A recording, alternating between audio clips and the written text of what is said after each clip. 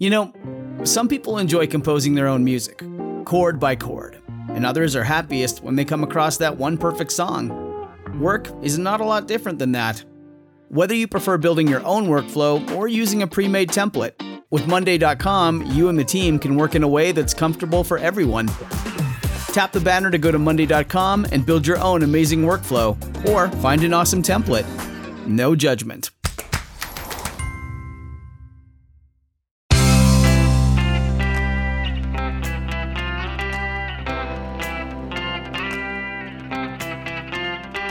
Changing your life one story at a time. This is the Chicken Soup for the Soul podcast with Editor-in-Chief Amy Newmark. Hey, it's Amy Newmark with a couple of my new favorite stories from Chicken Soup for the Soul, My Amazing Mom. Today we're going to talk about moms who stood up for what was right and taught their children a lesson that would never leave them. Because even when the kids don't admit it, they're listening and following the lead of their mothers, who may be their most important role models. In our first story, Lynn Sunday describes her mother, a stay-at-home mom in the 1940s and 1950s who didn't even drive. She was very dependent on her husband, and she was not very independent compared to today's mothers. She was a petite, shy Hungarian immigrant who lavished love and attention on her children, but didn't really make an impact outside the home. But then, one day, Lynn saw what her mother was made of. It was 1951, and a family in their suburban New York neighborhood had a black nanny named Harriet who cared for their young son, Vince. Lynn's mom had become friends with Harriet, who had a great sense of humor. And sometimes on hot summer days, Lynn and her mom would join Harriet and little Vince at a nearby brook to cool off in the water. Vince was 5 and Lynn was 6. And one day, 2 older boys, really nasty, rushed up to them, and for reasons that 6-year-old Lynn didn't understand, called Harriet a word that Lynn had never heard before, and then began pelting her with ripe tomatoes. Lynn doesn't remember how Harriet reacted, but she does remember what her polite, timid mother did. She deliberately stepped in front of Harriet so the tomatoes would hit her instead. Lynn can still see the blotchy red stains on Harriet's starched white uniform and on her mother's white arm. And Lynn says she never forgot that lesson, and it set her on the path to being a woman who doesn't hesitate to speak out against injustice and oppression.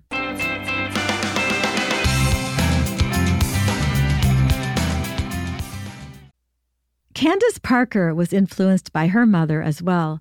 Candace was adopted, one of 13 children. Her mother had 2 biological children, 3 stepchildren, and 8 adopted children. And not surprisingly, with that many kids, Candace's mom had to be tough. Candace says she'll never forget the time she and her sisters found a wallet in the park. The 4 of them were between the ages of 8 and 10, and they found a pink wallet with 3 whole dollars in it.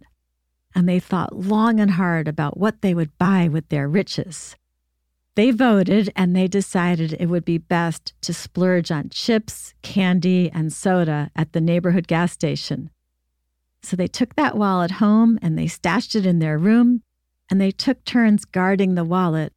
But then their mother started to sense that something was amiss.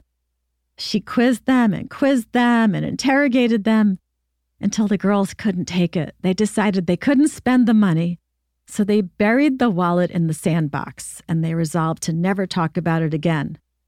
But their mom wasn't done. She knew something was going on, and she sat them down in the family room where they had an old church pew that served as extra seating when the couch was full. Talk about symbolism, right?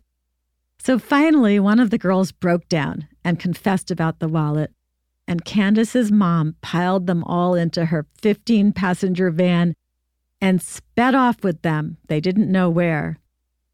She was taking them to the Southfield Police Department, and by the time she marched them in there, the girls were crying. Their mother told the officers to arrest all of her girls, and the girls sobbed and assured their mother that they were sorry and that they had learned their lesson. Their mother grabbed her fanny pack and strode out, leaving them with the police, who played along and gave them a stern talking to.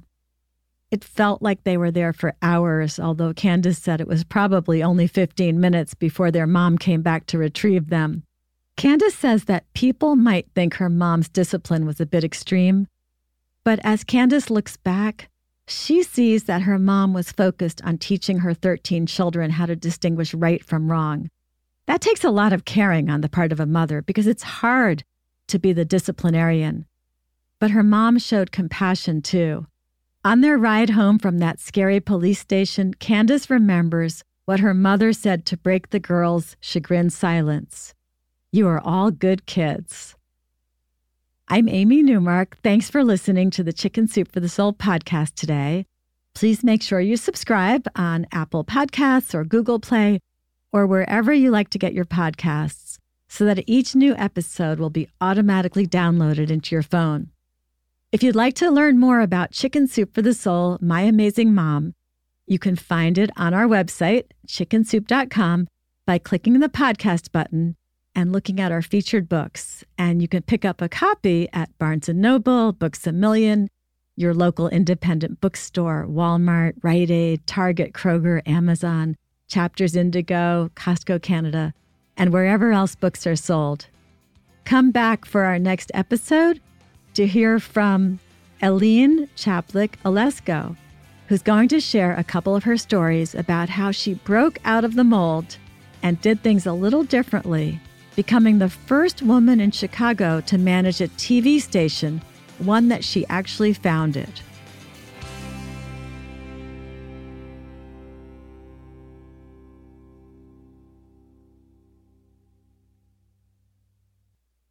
Our kids have said to us since we moved to Minnesota, we are far more active than we've ever been anywhere else we've ever lived.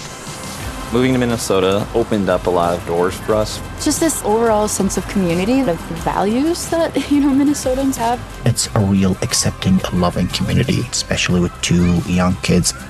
See what makes Minnesota the star of the North. New residents share why they love calling it home at exploreminnesota.com/live.